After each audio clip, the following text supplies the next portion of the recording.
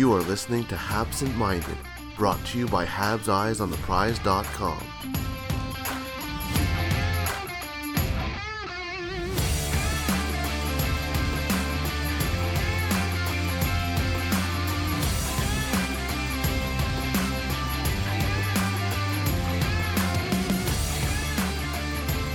Hello and welcome to Habsent Minded. My name is Jared Book. Joining me today, Anton Rosgaard. Anton, how are you doing? I'm doing very fine. I feel blessed to be 28 years old all of a sudden. So, yeah, all great on my side. Everything good over there in Canada as well? Yeah, happy birthday, by the way. It was a few Thank days you. ago at this point. Yeah. And it, yeah, everything is fine. But I had, my dog had some issues over the last week. She, lost her eye, and so she had to have surgery, and so that's been pretty hectic. But everybody is good now. She is Yeah. good now. She's recovering with a cone on her head, and I feel like the cone is bothering her more than having just one eye. Yeah. The doctors checked, and the eye works well, and she can still see. She's barking like she usually does. She's a Pomeranian, so anybody who has Oh, Pomeranians knows that yeah. they're pretty loud. So yeah, she's good. She's eating. She's taking her pills. The stitches are settling in, healing. Everything is good. But yeah, it was a hectic week. On top of a busy week with the Canadians and the Rocket, and we'll get into everything that happened. But Yeah. yeah, everything is. Can't complain, can't complain. And she, the doctor said that the dog will adjust faster than we will. So Oh, that's that's good. that's what's happening, and no worse for wear. And we like to joke. We would like to see the other person um, Yeah. in Yeah. the fight, right? So, but yeah, everything is good. And I mentioned the busy week earlier in Yeah. the and it was busy, really a busy couple days for the Montreal Canadiens. Obviously on Saturday, and we'll talk about that game in a bit. Thomas Tatar was a healthy scratch. I don't think Yeah. anybody was expecting that. And No. then on Sunday, they placed Paul Byron on waivers. I definitely don't think anybody expected that. No. And on Monday, earlier in the day, we're recording this on Monday. Paul Byron cleared waivers and was officially assigned to the taxi squad. And really, it comes down to Mark Bergevin said it in his press conference on Monday. It was a business decision. That's Yeah. all it comes down to. It's not saying that Paul Byron is a worse player than Corey Perry or anybody else that they had put on waivers. It really just comes down to the fact that his salary made him an ideal candidate, and his contract, even with the extra years, Mark Bergevin even alluded to that, Mm. made him a perfect candidate to probably clear waivers, Mm. and they get to keep him. He gets to stay on the taxi squad and go up and down, and the Canadians get some flexibility with the cap. It doesn't save that much cap space. No. They save about $1 million, more than say the 700,000 or 750,000 that they would be saving with the other players on the taxi squad. But in a way, it just gives them flexibility to move somebody else down aside from just the entry level contracts.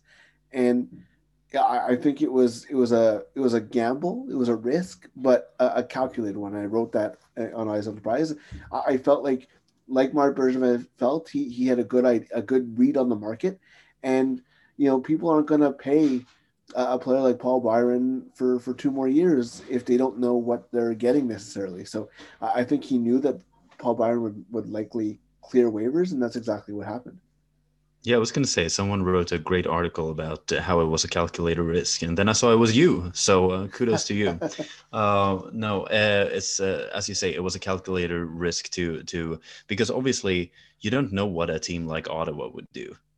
They have the cap space to just fit him in under the cap without a problem, and he wouldn't have to clear COVID protocol or since he's still in Canada. But yeah, if you were supposed to just play the odds, considering what Paul Byron has added. I mean, he's still a good NHL player. He adds speed and he adds versatility, and you can play him basically from the second line and downwards. So of course he adds something, but his production hasn't really been there points wise. And at this point, with 3.4 million over 2.5 more years, I think that, as you say, Bergevin thought it was, the smart thing to do, because I think you wrote that in the article as well, that if you were to assign Corey Perry to the taxi squad right now, someone would probably pick him up, because at a bargain deal, a 750,000 minimum wage right now, he could be seen as he's a prime candidate to just be picked up by a team that is close to the salary cap but needs that 11th, 12th, 13th forward on their squad. So yeah, putting Byron there was just basically just have that cap space that they've been working with that like for a month now during the start of the season, just sending people down, back and forth, and now with Byron down to the taxi squad, it gets a little bit easier for management to handle that bit. Yeah, you kind of get a rotation in as well, where you can still rotate guys in, and I think it plays into what also happened on Monday, and that's Michael Frolik getting sent to the Laval Rocket for, Yeah. they say conditioning, but really it's not like an NHL conditioning stint. They're literally just sending him down for conditioning. It doesn't change anything. Going from the taxi squad to the AHL, there's no waivers involved. There's nothing No. really involved at all. So they didn't have to say for conditioning, but that's exactly what it is. They want him to get into game shape, and the reason they Yeah. want to get him into game shape is just to play to get ready for NHL games without having to play NHL games right away. So I think that's definitely what's happening with that, and I think it plays into it where they want to get him into games. The fourth line has been okay for Montreal, but I think Claude Julien is still trying to find the ideal combination in terms of what he wants to do. And listen, he scratched Thomas Tatar, he scratched Paul Byron. Paul Byron is still fourth on the team among forwards in penalty kill minutes. So it's not like he's not playing him. He has a very clear role on this team, and he's still a capable player. It just allows them to keep guys fresh. Claude Julien even said when he made Byron a healthy scratch, he said he wasn't 100%, but he's able to play. So what this does is it allows them to, if he's not 100%, just rest the game, and obviously he doesn't necessarily want to. Obviously he knows that his job is on the line at this point, I think. So he'll want to play, but I think that this kind of gives the Canadians a benefit of putting Byron as a healthy scratch, right? Because before you make him a healthy scratch, whatever, there's no benefit to you. You just get to play somebody else. Whereas now, if he's a healthy scratch, you just put him on the taxi squad, and you actually get a day of cap relief on that. So it's a business move, but and I think that they do want to get Frolik into a game, just like they wanted to get Victor Mete into games, and they wanted to get Corey Perry into game. And the problem with the Canadians is that it's good to have this depth, and I think that they'll need this depth going forward. But right now they're really healthy, and it might not last. It probably won't last the rest of the season. But you look at Laval, and they're already dealing with 3 injuries under their team already. So I think that there's that they're going to need this depth at some point. Right now, unfortunately for the players involved who are missing time, they need to make these hard decisions. They don't need to replace a Yoel Armia anymore because he's obviously back. So I think all of that plays into it, and I think that is something that is going to be interesting to see how they manage. And it's we're going to talk about the Laval Rocket later on as well, but it's very similar to what Joel Bouchard is doing. Obviously not that extreme. Claude Julien doesn't have 35 guys that he has to manage, which is insane. But yeah, I think that as long as there's communication there, and I'm not saying that there isn't or wasn't. I'm just saying as long as the players know where they stand, I think that's it's making the best of a bad situation. Nobody.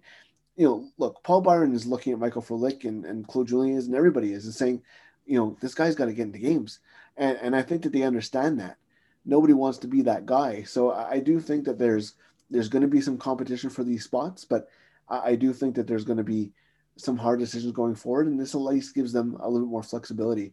They already have enough cap space to have 22 players on the roster, but now they have a little bit more flexibility in terms of bringing up a guy like Frolik, or even a guy like Jordan Wheel, Yeah. whose salary probably plays against him a little bit. They get to at least entertain the thought of him, and he's had a really good start to the AHL season as well. So I think it just gives them flexibility, and obviously they have the salary bonuses with the young players on entry level contracts. Nick Suzuki's playing really well. Romanov, it's still getting. I have to get used to that because I don't. Yeah, I know. And then Kotkaniemi as well. So all these things are playing into the business of hockey, and Mark Bergevin is trying to juggle that as best he can, and unfortunately some players have to go on waivers, and at least this way nothing happened, right? Paul Byron is still a Montreal Canadian, and we go from there. Yeah, and I was thinking as well, like it's also like this season with the flat cap and everything, it's kind of a benefit to when you have a player who is fully capable, like Paul Byron. You can basically, as I said, put him on just a line and he will perform. He has these qualities that makes him a valuable asset on any wing, basically. But at his cap hit, he doesn't become as tantalizing for other teams to poach when he gets put on waivers. If he was at 1.5 million per season, or if it was just for this season at his cap hit, he would have been poached by now by another team. Even if it wasn't a Canadian team, it would have been a team that would have picked him up. But this season, like, there was a reason why they couldn't put someone like Artturi Lehkonen on waivers for going to the taxi squad, because he has a salary which is probable for another team to take, and then you're down a forward all of a sudden, and then we're going, as you said, Jordan Wheel and everything. But like during the whole offseason, we were talking about that, how great it was to have players like Frolik and Perry as number 13 and 14, because they are fully qualified NHL players, while Jordan Wheel is in that limbo between a quality AHL player, but not really NHL material for a long stint. And if you were to lose one of the guys here, it would have started, some questions about who will be number 14 when the injuries come. And it was just, it feels great that Paul Byron cleared. It would have, if he would have been, taken by a team on waivers, as you wrote in your article as well, I mean, it would have been something that the Canadians could live with, but this was obviously the plan, and they were hoping for him to be able to be on the taxi squad and keeping the roster intact for now. And as you say, it gives the team more flexibility going forward. Yeah, and it's interesting because I'm curious what Michael Frolik will bring to the lineup, and what. And listen, the reason why Paul Byron went on waivers, in part, and the reason why Frolik went to the Laval Rocket, is because he's going to play NHL games soon, right? They're going to try and get him into the lineup. You don't do that to just keep him in the same spot. So the opportunity presents itself with the schedule, yes, but at the same time, I do think that there's going to be some rotation in that that fourth line or bottom six or whatever. Obviously, Tatar is going to go into the lineup as well. I don't think that he's going to necessarily be a healthy scratch again. In fact, I guarantee that he probably won't in their next game. But I do think that it provides you with some flexibility, and I think that's the major thing. And I want to see, because the fourth line hasn't been bad, but it feels like the sum of its parts is less than Byron's by himself and Lehkonen by himself and Evans by himself. I feel like those players should be better together, and I don't know if there's necessarily something missing between the three of them, or I feel like Evans and Lehkonen have been really good and showing some glimpses, and Byron's kind of the third guy on that line. So I'm curious what's going to happen, because the Canadians have the ability to play around with things. and I'm curious what's going to happen with that. But let's go move on to Yeah. Saturday's game.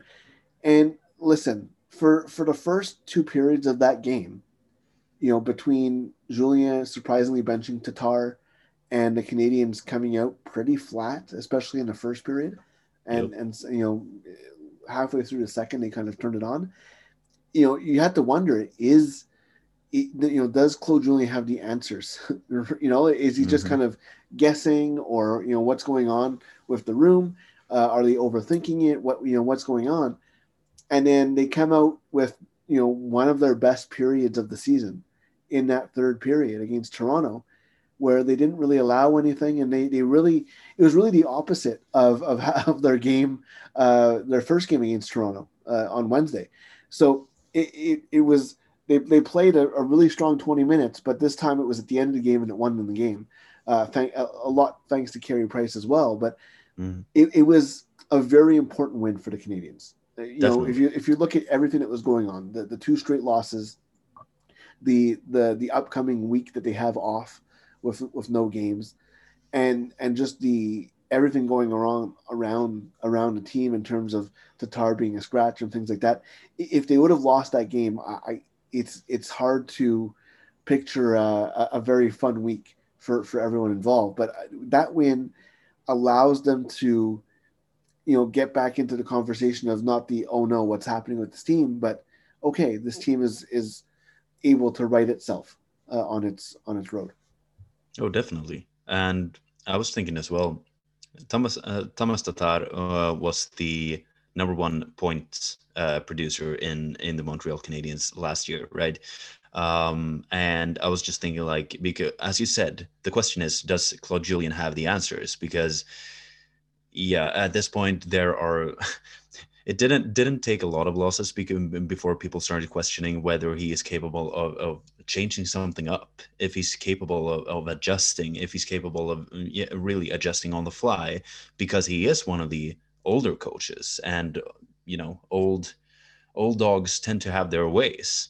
We've seen that in the past that Claude Julien, he could change kind of his style of play during the reset season, where the Canadians adjusted the way they thought about playing, and he brought in Ducharme, and he brought in new coaches, which would potentially just, yeah, change the game up a little. But is he capable to adjust during a season where something needs to be done? And I'm thinking that kind of, obviously you couldn't bench someone like Brendan Gallagher because he's a leader of the team and he's an assistant captain and everything. Well, Paul Byron is as well, but he plays further down the lineup at this point. But Tatar was I mean, he was the best point producer last season, and if you make him a healthy scratch, you really show the other guys that there are very few untouchable players on this roster. We have good players on the taxi squad ready to play, and if you don't show your best, we will let you sit a game or two. And also, like, if you aren't in your best shape at the moment, we have other guys who are, yeah, who really want to get in there and play. I mean, we have several capable NHL forwards, and we just, you know, because last season we remember Dano and Gallagher and Tatar was, one of the best 5-on-5 lines in the league.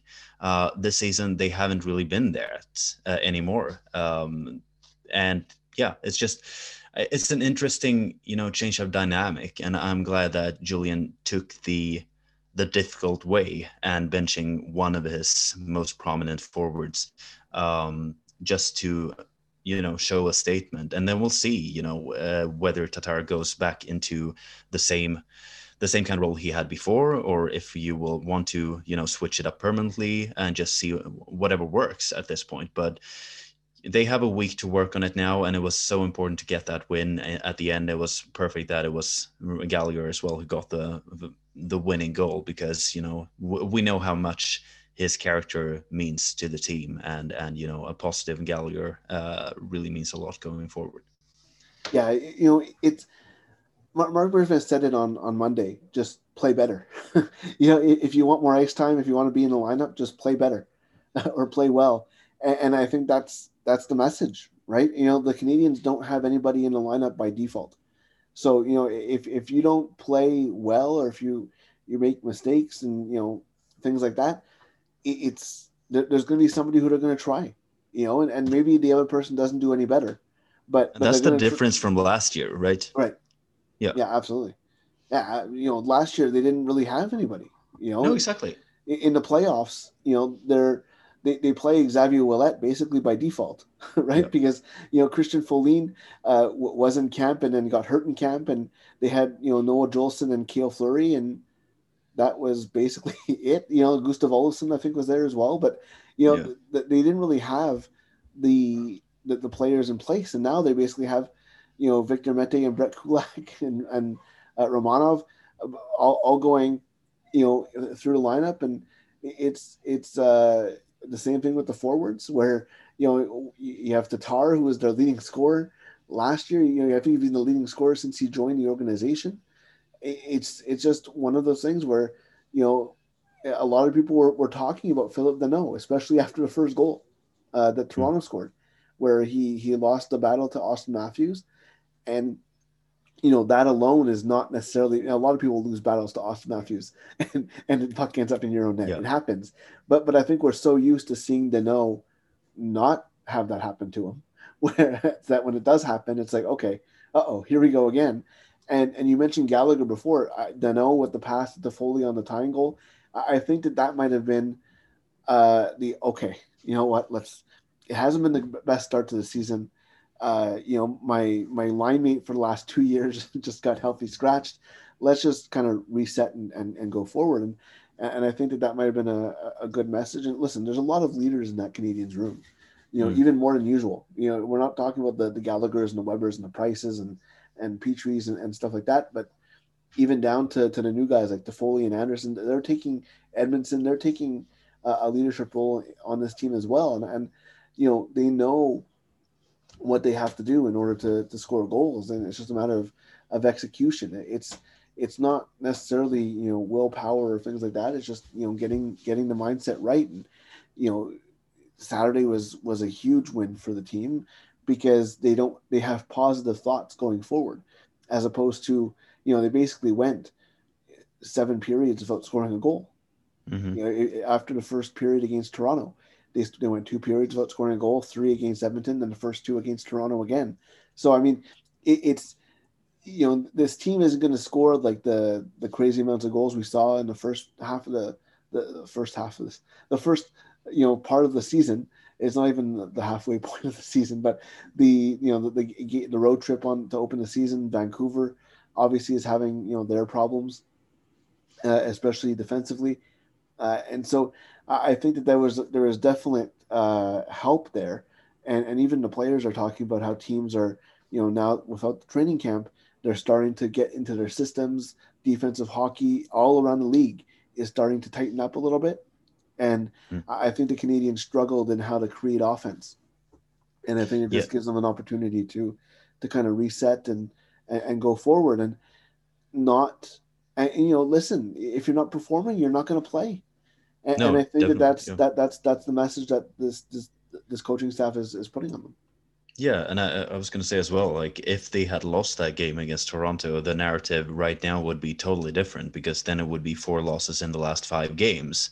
And then all of a sudden it would be like, well, they started great, but now they're back to normal. They will be a bubble team, and it would just like, they clearly aren't on Toronto's level. And then with that third period now, all of a sudden they show that they can compete properly with Toronto for the division title, going forward as well.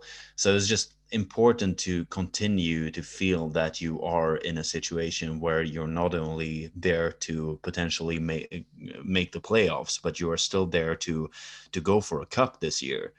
And that you're getting the marginals on your side, and just the fact that Carey Price played up to par was super important as well, going forward. Just to have him more in the zone. Like, I mean, obviously there is no reason to be worried about a goaltender who has as much routine as Carey Price does, but it's just nice every time that he shows that he can be, that top tier goaltender that you're paying top dollars for, because you need that certain nights, and Saturday was one of those nights. Yeah, exactly. That's very true. Carey Price, getting back to Carey Price is a huge boost to this team as well. Mm. And Gallagher and Shea Weber said it after the game. Carey kept us in the game. Yep. And that was very important as well. And it's funny because Jake Allen was playing so well, and Carey Price was not playing very well, but the team was still winning.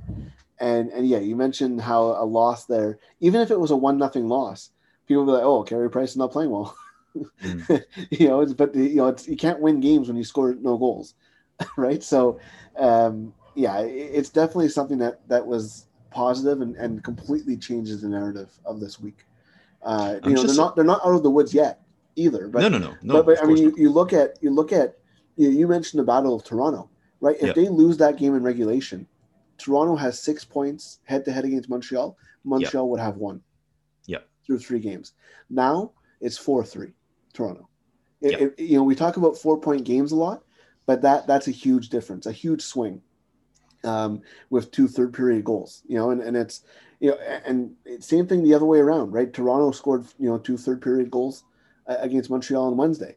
And helped them win 3-1. So it does go both ways, or I guess it was 4-1 because there was an empty netter, or Mm, I don't remember. But anyway, it does make a difference. But yeah. the fact is, those points matter, right? You can't. It's hard to make up a 5 point deficit, even in the first quarter of the season. But it's definitely something that happens.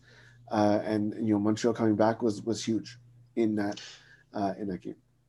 Oh, definitely. I'm just wondering as well, with Philip Danault's kind of, rough start to the season and with him on an expiring deal, I'm just wondering if there is a possibility right now, because we know his quality from the past. I'm just wondering if there is a possibility to maybe get him a bit cheaper right now if you were to sign him to an extension. Do you think that's possible? And do you even think that's, worthwhile? Or do you think that, there's a reason why, I don't know, maybe is struggling right now, and that the team should maybe hold on to try to sign him to an extension at this point?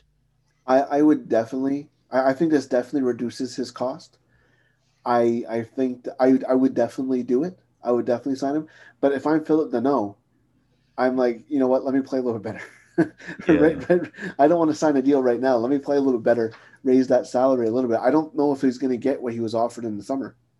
I don't. I think that ship might have sailed, unless obviously you can turn it around. There's still 3 quarters of the season left. I don't think he's going to sign that contract that he was offered in the summer, or reportedly offered in the summer.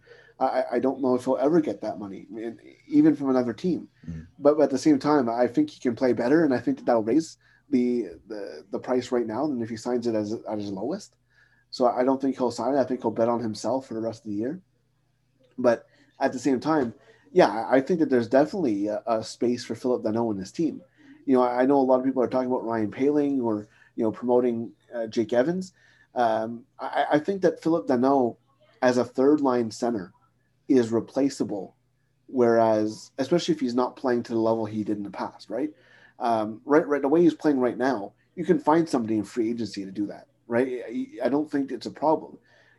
Obviously, a guy like Mikko Koivu just retired, but a guy like him, it's not hard to find those guys. You saw the Eric Stahl trade, for Yeah, example. right, I mean, exactly. you can get a veteran pivot who can just slide into the third line and, Right. yeah, play Kill quality hockey. penalties, win faceoffs. Like, it's not that hard to find a guy if he's playing the way he's playing now. To be Mm. clear, I don't think you'll find somebody playing at the Danault level that we're used to. I hope for his sake he does get back to that level. I don't think he's a bad player. I don't think he got worse. I just think maybe he's squeezing his stick a little bit. Maybe the confidence a little bit off. In his own words, he says, "Once you think, you get in trouble." Right. So Mm. so maybe he just needs to, think a little less and go on his instincts a little bit. There's time to turn this around. I don't think the ship has sailed on Philip Deneau, just like I don't think it sailed on Paul Byron. But at the same time, I think that there's a path, especially if Suzuki and Kotkaniemi keep going the way they're going, that you don't necessarily need to sign Dano, but at the same time, I don't I think that there's definitely room for him on this team, especially if you're not paying him as a number one center. Yeah, I was gonna say like having Philip Danault sign markets, a reasonable deal for Montreal is a luxury.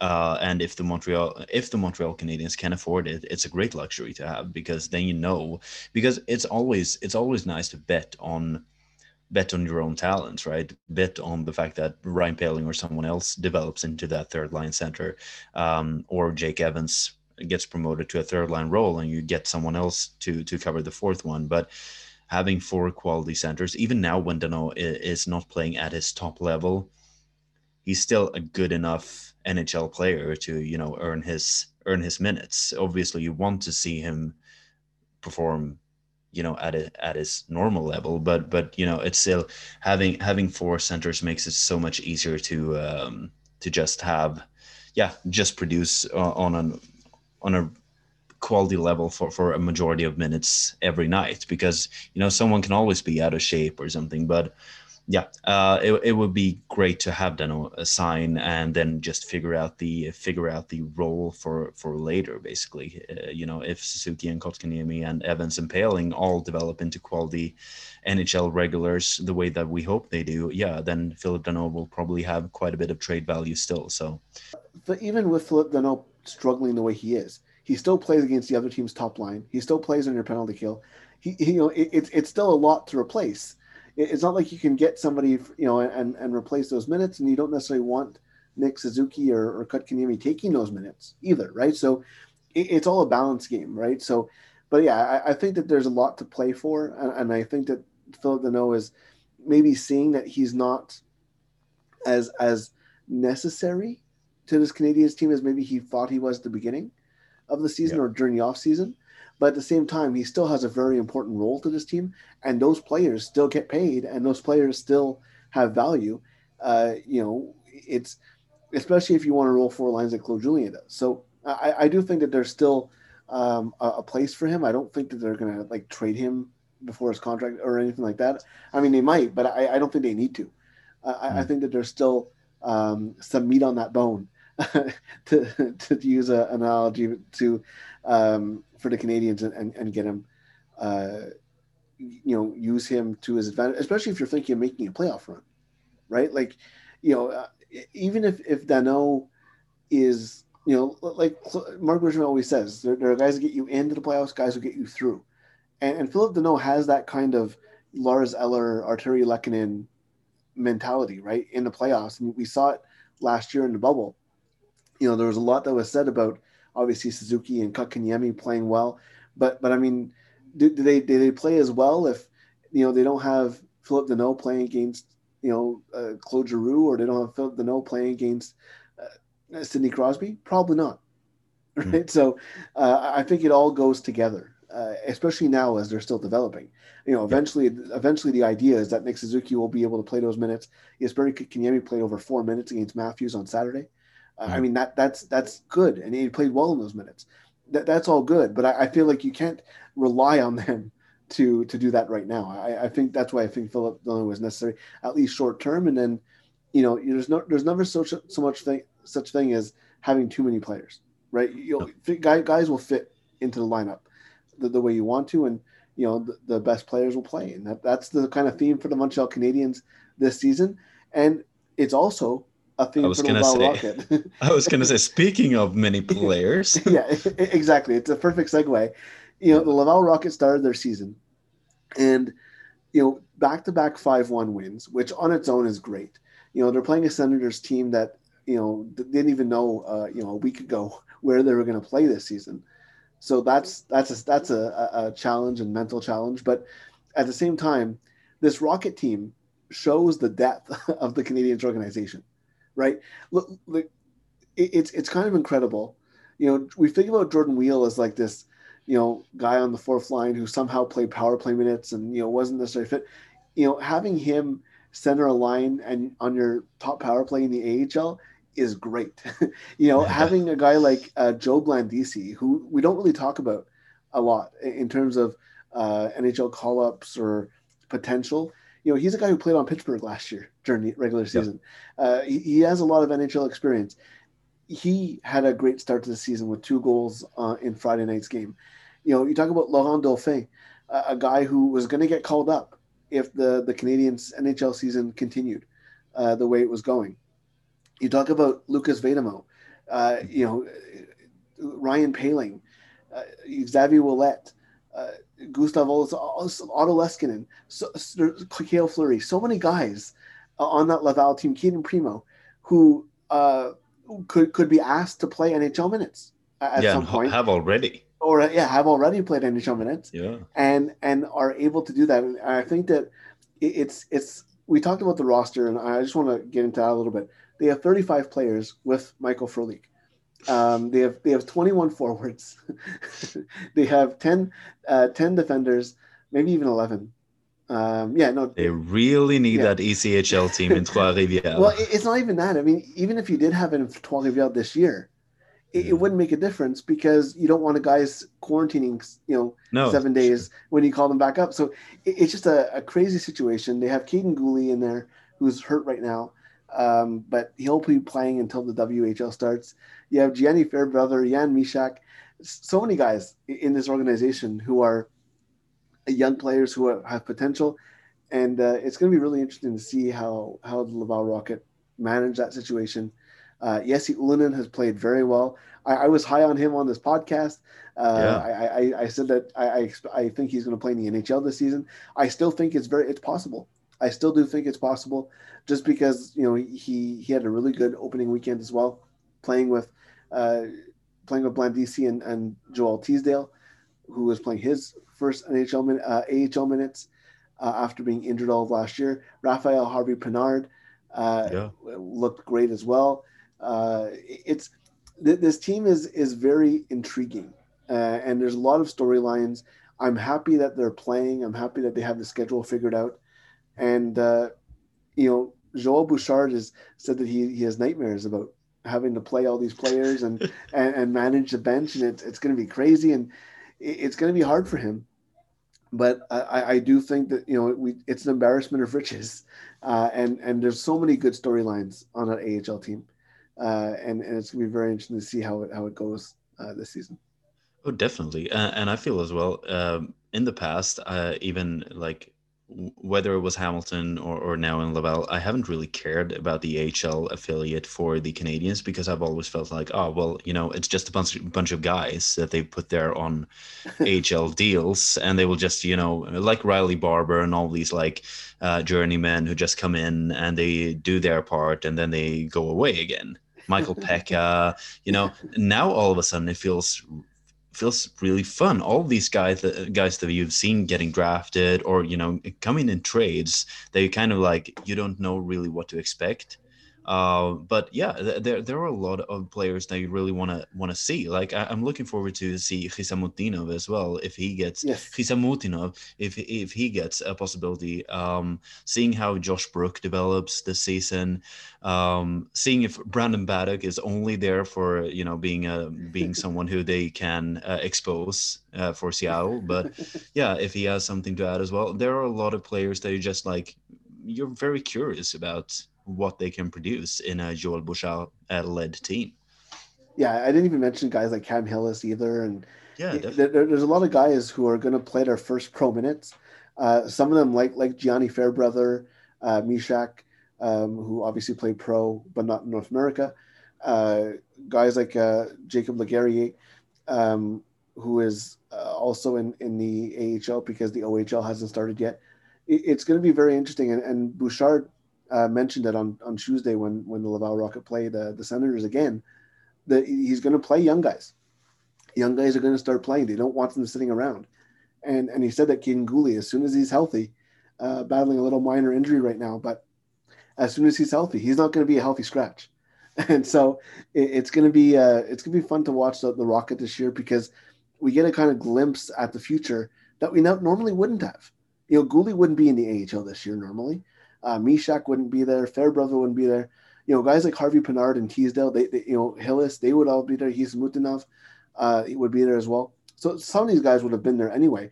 But we're finally starting to see the fruits of the drafts from previous years, starting in 2017. Paling, Brook, Fleury, all in that draft. The year after, Hisamutinov and Ulinen and all those guys, Hillis, they're all starting to come into the NHL, into pros now. Right, that they're all and this is and obviously we already have Romanov and Kotkaniemi, right? and we heard today that Cole Caulfield will probably go pro after this season. Absolutely, so terrific times. Yeah, you mentioned it before, right? Before, these were all like journeyman AHL or stuff like that who have some value, right? Alex Belzil, played in the playoffs last year for the Montreal Canadiens, right? So they have value, these guys. But now we're starting to see actual prospects join the organization. It's been a while since that happened, right? Because guys like Lehkonen came right to the NHL, Romanov, Kotkaniemi, a lot of these guys came right to the NHL. Suzuki, it doesn't really happen that they go to even Mete, right? Guys like Mete as well, right? So it doesn't really happen where we've had the AHL team with this many exciting prospects. We've had them in the past where they were prospects there, but they needed Nathan Beaulieu or Jared Tenorti or Brett Lernout to succeed. Now it's like, hey, these guys don't succeed. There's like 5 more behind them, So it's an exciting time for the Canadiens organization, and obviously we'll have the coverage of the Laval Rocket. All the home games will be on RDS for those who get it or are in Quebec, or who get it in Canada. There's AHL TV is quite affordable, especially compared to the NHL as well. So if you're interested in seeing these prospects, there'll be time for them. You'll be able to see them. It's fun, right? Because we're seeing all the, eyes on the prize. We've been looking at these guys. We look at the future. That's what we do, right? We look at the draft. We look at these guys, and now they're all coming into the present. And it's a fun time for us, especially guys like Patrick and David, who have been watching these guys since they were drafted. And it's time to kind of put everything together. You talk about Cole Caulfield, Jordan Harris, as well. Mark Bergevin talked about him on Monday. It's a good time to be a Canadiens fan because there's lots of exciting things going on top of the team being pretty good in the NHL as well. Anton, thank you so much for taking the time for joining me today. Pleasure. Thank you for listening. Like I said, throughout this week, we have something. Patrick has, I believe, something exciting coming up this week as well for you guys, as he scours Europe for storylines and things like that. So look forward to what he's going to be doing later in this week. Look at Eyes on the Prize. We're going to have full Rocket coverage, Canadiens coverage all this week and throughout the season and next season and the one after that. Thank you for listening. Stay safe, and we'll see you next time on Habs and Minded.